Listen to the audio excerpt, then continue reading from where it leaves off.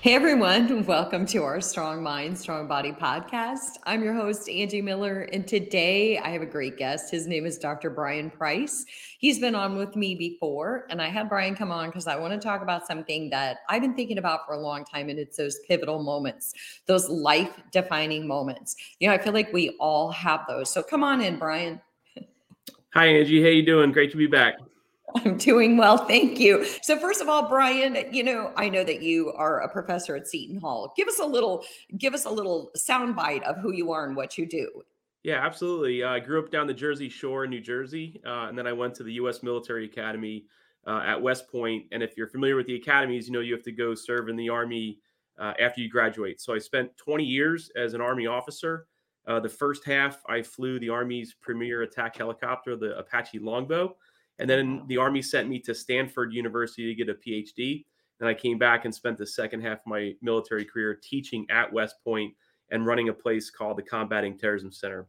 Got out in 2018. Initially started working at Seton Hall, where I run a 4-year leadership institute called the Bacino Leadership Institute at Seton Hall University. And then on the side, I started my own company called Top Mental Game, where I work with athletes and business leaders on mindset and mental performance so that they can perform at their best when it matters the most. All right. Well, you know what? I feel like you are a perfect person to talk about those defining moments and to really decide, are those defining moments holding us back? Because they do. I look at defining moments like that crossroad. You come up to a crosswalk, you can either go left or right. How many movies have been made about those defining moments? I'm sure we could go on and on. But with all the stuff that you've done throughout your life, I imagine being at the top of your mental game is most important. So that's why I love that you're going to talk about this with us, because you and I have been on and we've talked about imposter syndrome. And I know that from what I heard from those who listen, that was a really powerful topic for a lot of people. So I have a question from your perspective. Because when I thought about doing this, I'm not going to lie, I had a few tears and then some, because I started thinking about my life defining moments, and it is kind of an emotional connection to what has happened to you throughout your life and how you've moved forward from that. So from your perspective though, why do you think that these pivotal moments are so important for athletes, business leaders, and everyday humans to identify? Yeah, I think you hit the nail on the head in the beginning when you said this is personal, right? And I think this is going to resonate with a lot of your audience, not just your athletes, but the whole your entire network. And I think the understanding those pivotal moments in your life are important for a number of reasons. One is I just think it's important, number one, for self awareness. Uh, Understanding these moments help us understand ourselves. Number two, when we talk about these moments, and we'll call them crucible moments that kind of create soundtracks. These things also are specifically unique to us, meaning they're not, stories of other people, but it's very personal to you. And I think that this is critical for kind of understanding your own personal brand. But most importantly, I think these identifying these types of moments in your life, these pivotal moments, are important because subconsciously they might be running in your head. And as we'll talk about, I think that those moments are either limiting you or liberating you. And I'm sure we'll dive deep into that topic. Yeah, well, and I think that's spot on, because I think that it is very, very personal. And during those crossroads moments, we kind of, the way that we chose to go, I think has a lot to do with kind of that soundtrack mentality. But I also love the way that you said that it kind of defines your brand, because how many people have made a brand from their story? And how many times do we hear that over and over again, that our best brand is the story that represents our life? Like, we are the best person to help someone else if we've had that experience. And so I do want to ask you that, one of the things that you and I talked about, and I kind of even alluded to this in the description, is for some people, that story or that crucible moment, it liberated them. It was like this moment of, aha, I get it now. I know exactly where I want to go. And then for some people, it's very limiting. It is whatever soundtrack they created, it stayed with them and it's keeping them stuck like they're in quicksand. So, how come? How come for some people it's very liberating and for some it's so limiting? Yeah. So I think To be honest, I don't know the answer why it affects some people different. And it's interesting because you can have the same stimuli affect the same two people, and yet you might have two very different outcomes on this. It was funny. I was reconnecting with an old friend that I had not seen since my grammar school days. So it had been probably 30 plus years since I had talked to him. And he came up with, we were talking about life and stuff. He came up with something that his dad said to him in an athletic context, and it was negative at a very early age. We're talking 10 years old. Mhm. And then he brought up something about something my father had told him 2 years later. And I don't remember either of these instances, but for somebody like that, those two things have literally kind of charted his course. So here's what I don't know. I don't know what affects why it liberates some and why it limits others. But what I do think is important is that you take the time to self reflect on what those moments are. And the other thing is to get intentional about recognizing when those moments and the soundtracks from those moments are negatively impacting your life. And I think that you can change these. And I'm sure we'll talk a little bit about that as well. Yeah. So basically, what I hear you say is first, you kind of have to figure out what are those moments and then ask yourself, when those moments took place, is that what's upstairs in my kitchen, so to speak? Is that what's kind of holding me back? Or is that actually something that's propelled me? And I find it interesting that your friend heard something from his father and then heard something from your father. And it almost sounds like what your father said was able to kind of erase or add some clarity to Correct. something his father had said. So it put him in a better place. Correct. And I think that happens throughout our lives. One teacher might say something or doubt you, or one mentor might say something or doubt you. Another one comes along and sees this spark in you, and all of a sudden we light up. So I agree. Is there really an answer to what liberates or limits us? I don't know. Maybe it has to do with the time in our life, who said it, our relationship to that person, Yeah, right? I think you just hit the nail on the head in terms of sometimes these moments. First off, when I do a lot of executive coaching and I work with athletes. And when you bring up these moments, oftentimes we're kind of revert back to our formative years. That Yeah. could be in childhood, that could be in kind of our adolescent or our teenage years when things are said. And oftentimes, the genesis of these moments are something that is said, sometimes in a negative context, or you actually perceive it to be negative. And that could be Mm. from a coach, a parent, a loved one. Sometimes it can be completely random. So I do think there is some serendipity in how these things are created. And again, I think you and I could be exposed to the same stimuli, but we might react very, very differently from this. Oh yeah, because personalities are so different. I guess it just goes to show that I have four older sisters. We could have been more unique, and given the same set of circumstances, we're both going to. Or we're all going to respond very differently. So, Brian, I want to reintroduce you real quick. I'm talking to Dr. Brian Price. He teaches at Seton Hall. He's a professor at Seton Hall. He owns his own company called Top Mental Game. He has worked with athletes, business leaders, you name it. He's taught at West Point, been in the Army. So, you know what? He is a perfect person, I think, to talk about these crucible or pivotal moments. So let's get into the real deep dive of this. I want to talk about how do we help people identify those stories? Because I, for one, think that a lot of times people bury their stories, especially if it was a pivotal moment that limited them. They sort of bury, as you would say, the genesis of it because it was painful. And so they put it underneath and they pack it away, and they're not even sure how it impacts them. So, how do we identify those moments? Yeah, I think three helpful places where you can go for information on this, and I'll share kind of how I do it with my business leaders and my students at Seton Hall. One is there's an interesting book out there by John Akoff called Soundtracks, right? So Huh. aptly named about this similar topic. I initially got this idea to do this with my one-on-one coaching and with my teams from a basketball coach up here named Billy Armstrong at Bergen Catholic. And so he does this exercise called If You Really Knew Me, You Would Know That. And I'll talk about how I do that with the students. And then the final piece, another, if people are looking for some information on this, there's a great book by Warwick Fairfax called Crucible Moments. And Yeah. so when I do this with I'll talk about how I do with my students, and this is something that your trainers might want to do with their clients. And I think everyone should just do kind of like introspectively, and it's to think back on a moment or moments in your life that have truly defined you? Like if you could go back to those, you mentioned the fork in the road, those kind of moments in your life, and I like to characterize them of there are moments of either great accomplishment or more often than not, they're probably moments of tremendous adversity that you've kind of seen yourself through. And the reason why we call them crucible moments, now I'm not a scientist, but for those of you that are familiar with kind of what crucibles are, they are a vessel by which when you put ingredients into them, and then you subject those ingredients to tremendous amount of light, heat, and sometimes pressure, the contents are going to be fundamentally different, changed after that experience than before. And so Huh. this is why I think of them as crucible moments, that you are not the same person that you were before this incident occurred. You're different after.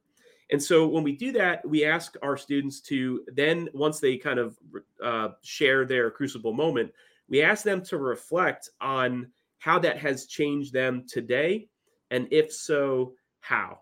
And so I'll pause there if you have any questions. But that's the kind of general construct. What are those one or two moments in your life that have fundamentally changed who you are as a person? And we'll talk about the liberating and the limiting part next. But interested in Okay. your thoughts. Okay, so good. Oh, because you know me, I can't wait to give a thought. So first of all, one thing I do want to say is Warwick Fairfax, his book on Crucible Moments. He's a great guy. He's got an amazing story. So if you all didn't catch that little tidbit that Brian put out there, please look it up because he's got a really, really, really profound story. The other thing that you mentioned was the book called Soundtracks. I'm gonna have to look that one up. But I love the question. If you really knew me, you would know this. And I don't know if I worded that exactly the right Perfect. way, but I will say this. If somebody asked me that, if you really knew me, you would know that. Um, Wow, that's a wide open question because I know that some of the pivotal moments in my life, I know that the first thing that comes to a lot of people's minds is when I had kids or when I got married. And yes, yes, yes, those are pivotal moments. But I would say, like, for me, this is a unique situation. But for me, I was a first college graduate in the whole lineage of my family. And so that was a pivotal moment for me. I have four older sisters. No one in my family had ever gone to college. So that was a pivotal moment. A pivotal moment for me was living abroad when I was in college, choosing to go abroad long before anyone ever did that, and not having kind of the tools to really do that or the support to do it the way that I thought it was going to be, and kind of having to work through all those difficulties. So those two things really built my confidence and kind of laid a platform for me to have some self belief. So I'm curious, give me one of your pivotal moments. So I'll share an example, and then I'll kind of share mine. I work with some high school kids in the inner city in New Jersey, and we did this in front of a kind of a team context. And the individual got up there and talked about how he's, first off, he's extremely built, right? Like Yeah. he's jacked. And he talked, when the question got posed to him, if you really knew me, you'd know this. He said, "Well, it's obvious that I work out a lot." But then he shared why he works out. And he Uh, works out because his mom, he grew up in a single parent household, and the guy that his mom was dating was abusive, and mm. abusive to not only the mom, but also the kids. And so he said, every time I go lifting, that is what I think about. I think about protecting my family. And I mean, Mhm. you talk about like a powerful, cathartic kind of moment in that room, and that gave insight as to who this individual is and how he operates. And I think it was, this works both ways. And I'll share mine. I'm not deflecting from my own I in a was second. wondering that. I was gonna call you out on that. But what I think when you do this with people, it works both ways. One is it's cathartic for the individual to self-reflect, and then it's powerful to share that with others. So it almost like lifts a weight off of their back. But also, I believe that for the audience members, whether this is one-on-one or a team, there's a moment of connection and empathy that you have with that individual that was not Yes. there beforehand. And I feel like when you do that, you're able to give people grace. You're able to understand those people on a different level, and there's a different connection. Imagine how powerful that might be for some of your trainers. Okay, so Well, because hold on, I have to say something because you know what? When you think about that, you think about seeing somebody who's just completely jacked, and yeah, then they tell you why they're jacked. Like at first, you just see like the big buff guy, and then you're like, oh wait, there's a huge, powerful story behind that, and that completely changes your impression of this person. So yeah. Anyway, so that's the crucible, right? right, And his goal, his motivation, his context was all about trying to protect his family, trying to yep. protect his mom. And it's emotional even just kind of talking about it. I'll share, I have a couple that I share with my students at Seton Hall, but one that I think is a good example of something that was just serendipitously liberating me as opposed to limiting me. When I was going into high school from my eighth grade year to my freshman year, I ended up, I was a big baseball player growing up. I ended up playing baseball at West Point. And going into my freshman high school year, I was actually working out with my dad at the local high school field. And prior to that, I had become the Babe Ruth MVP, right? That was the season I became the MVP. 14, 15 years old. I can't remember what I was, but I was feeling pretty on top of the world. And I'm hitting with my dad for about an hour and a half or so, and then we go into the high school to get a drink. I was back in the days when you can go in high schools just to use their soda machine. And I go Right. in there, and I recognized that the janitor was actually watching me hit. And this wasn't this wasn't a normal janitor. This was one of the best high school athletes our high school had ever produced. And I knew who it was, and I knew he was watching me. So as I walked up, he's like, "I saw you out there hitting." I was like, "Yeah." And he's like, "You're looking pretty good." And of course, I was like, I'm the Babe Ruth MVP." And he goes, "Well, what grade are you going into? Are you going in the sixth? What is it?" And here I was about to be a freshman in high school. Yeah. And so that tells you probably a little bit about my short stature that I have. And to me, in that moment, I corrected him and told him. But then I went home and I was thinking to myself, I was like, you know what? And I could have taken this both ways. I could have taken that down the path you talked before about how that was unfair. I'm never going to make it. People are always going to see me as short and small and less than.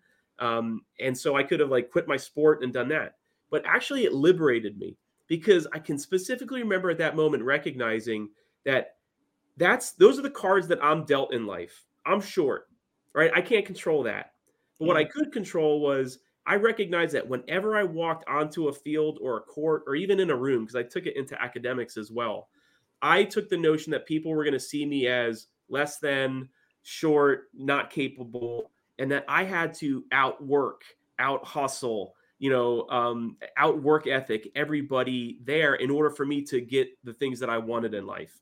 And so to Uh, me, at that early age, it was a game changer because that's how I saw life moving forward. That would have never have happened if I didn't have that experience with a high school janitor watching me take batting practice. Oh, that's interesting. Well, because it kind of turned into this opportunity to say, look, I realize that I have this kind of this is who I am and how I present, but it doesn't have to hold me back. I can just work that much harder to be the person that I want to be and to prove that I can be. So Correct. so I love that. So again, I'm talking to Dr. Brian Price, and he and I are talking about life defining moments. And he's talking about that moment where he was MVP and on top of the world, but then somebody thought he was like X amount of years younger than he really was. And you can take that, like you said, and let it completely deflate you, or you can use it as a powerful story to make you want to move forward. Another thing that I thought about when I was thinking about those crucible moments was I always in my 20s and 30s worked out because I wanted to create a certain type of physique. And then when my mom passed from dementia, my whole purpose for working out totally changed. So now when I go to the gym, I go in with this completely different mindset and this goal moving forward. It's changed everything that I believe about fitness, and it's transformed into what I believe about what fitness can do to our cognitive health. Um, so Have you thank ever you, shared Brian. that with anybody else? Like, is that known in the field? Um, I think so, but I think that sometimes we think our stories are known. Yeah. I had two kind of crucible moments when it comes to exercise. And one was when my mom passed from dementia, and another was when I had a health scare with when I realized that I can't outrun and outlift heart disease that runs rampantly with the women in my family. So now when I go to the gym, it is about keeping my heart as healthy as I can in spite of my genetics. But we're not going to go any further into that one or I might start crying. So anyway, let's move forward from there. So how do we free ourselves from these unhealthy soundtracks that Yes. haven't served us? How do we get out of this icky pattern where we get stuck? Yeah, so I think there's a couple things. I think the most important thing out of all these is being self-aware of when those moments are happening, right? And recognizing whether it's an opportunity that pops up or a situation confronts itself where you actually don't act or fail to act or play smaller, or it's, in some cases, you don't even go after that opportunity at all. You're playing small ball. And to Mhm. be intentional about understanding why you're playing small ball. So, one of there's a couple things that I work with my clients on this. One is to think about the opposite and to think about, in order to remove that negative, unhealthy soundtrack, can you identify a time in your life when you felt powerful or strong? Mm. Right? What did that feel like? And that could be overcoming adversity again, or in the great achievement. And then that should be something that is in the back of your mind. Number two is this might sound a little odd, but I tell people to think like a defense lawyer. So in those moments, the opportunity pops up and you want to play small because of a negative, unhealthy soundtrack. I'd ask you to think like a defense lawyer. And what I mean by that is to critically analyze the evidence that is supporting that negative soundtrack.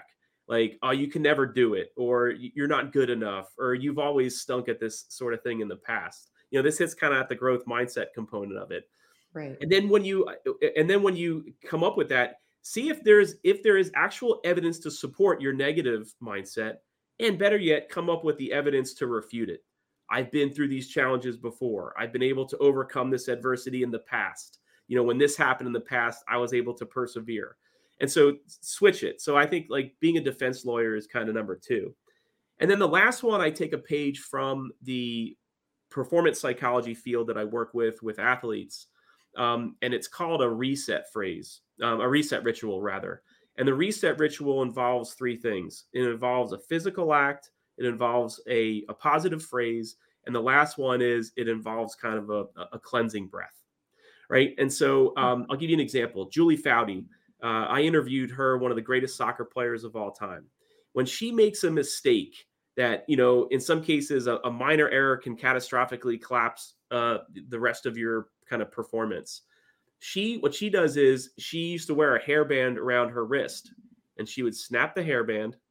Her reset phrase was, I think it was "Let's go" or "Snap." Oh, it was "Snap out of it" is what hers Okay. was. And then she did a cleansing breath, like get it out. And so in those moments of, when the heat is on and you're right there and your negative soundtrack is saying play less than, I think it's cool to have some type of physical action. Doesn't have to be a hairband. It could be, some people do this, like wipe off the sweat or the brow. Right. Some of my athletes actually do this, which is signifying flushing the toilet and wiping that negative kind of Okay. I like that that. negative idea out of there. Come up with whatever your mantra is that, I can do this. Let's go. Get on with it, like whatever your mantra is, and a quick cleansing breath. And those are some pretty kind of quick, I think, things that everybody can put into play, starting time now. Okay. So again, I'm talking to Brian Price. We are talking about resetting or we're talking about, I'm echoing. I can hear myself echo. Hopefully that's not too bad for all of you listening, but we are talking about when you have these life defining moments and we walk away with this soundtrack that kind of propels us forward or it limits us based on what our experiences were from that pivotal moment. And Brian gave a great story about how we need to reset. And so there needs to be a physical component, like you snap the rubber band. And then after you snap the rubber band, you have a phrase. So for me, a lot of times I use a grounding exercise. So I'll push against the wall, which is unmovable. I'll push against the wall as hard as I can. again. And then just remind myself, okay, you're pushing against something solid here, and then take a deep breath. But I like to use a grounding exercise. And another thing that Brian talked about was being a defense attorney. And so when your soundtrack says that you need to play it small, you're not good enough, then you defend your case. First, you come up with, what's the evidence to support that that's actually true, or is that my mind just doing its thing? And then I missed one. What was the very first one, Brian? To find a time in life when you are strong and powerful. Yes. To get crystal clear about one of those moments and how did it feel, and that might be your home base to go back to when you are feeling less than. Yeah. It's funny. My husband works in the business world, and he has a whole file of attaboys. And Yeah. and so every time, he's kept all the powerful like awards or whatever it is over the years, and he calls them his attaboy file. And it's what he can refer to when he needs a little boost. Or I suppose if you're looking for a new job, you refer to your attaboys to remind you of what your actual achievements are. So I think that's really powerful. So Brian, I have one last question for you. And that is, as trainers and instructors who are out there working with people every single day, what could they ask their clients to help them get to the core of what might define them? Because I think that we've laid out a good, strong foundation for why it's important that we know this about people. Because think about that athlete that you were talking about, why he exercises. A trainer should know that. A trainer should know why I exercise. Don't try to reshape my body. You need to know my story on what's propelling me to exercise. So do you have something you would tell trainers and instructors out there? Yeah, this is challenging because I think you can get some information on the front side when you're working with somebody, like in an intake session, but that's difficult. Somebody might not open up. So you might want to consider using this after you've established a relationship with that individual, over time. I do think you should tread lightly. I do believe that question of if you really knew me, you would Yes. know that what is a great lead in. It's not, imposing. If the individual doesn't want to share a lot, other kind of tips and techniques we've done in the past is ask that, who is your greatest hero? Mm. What's the greatest adversity that you've been through in your life? Or what is your proudest accomplishment? Those are all kind of, I think, entrees into understanding a little more about your, the crucible moment and those pivotal moments that have defined your life. Okay, I like that. And I was thinking that same thing. It's just anybody, you could ask anybody what, if you really knew me, you would know this about me. And maybe they're not going to tell you something really deep, but they might share something more on the surface. But as you get to know them more, you can continue asking that same question. You might get more and more information. So, Dr. Brian Price, thank you so much for coming back on and talking about these life defining moments, because I think they're huge for all of us. I think a lot of people globally have had some life defining moments during the pandemic. So I think it's a powerful topic. We're always talking about wellness and how to help us all feel better from the inside out. This is one of those. So thank you again. Thanks to our EDSM and APA audience for joining us. We'll see you next week. Thanks, Andy.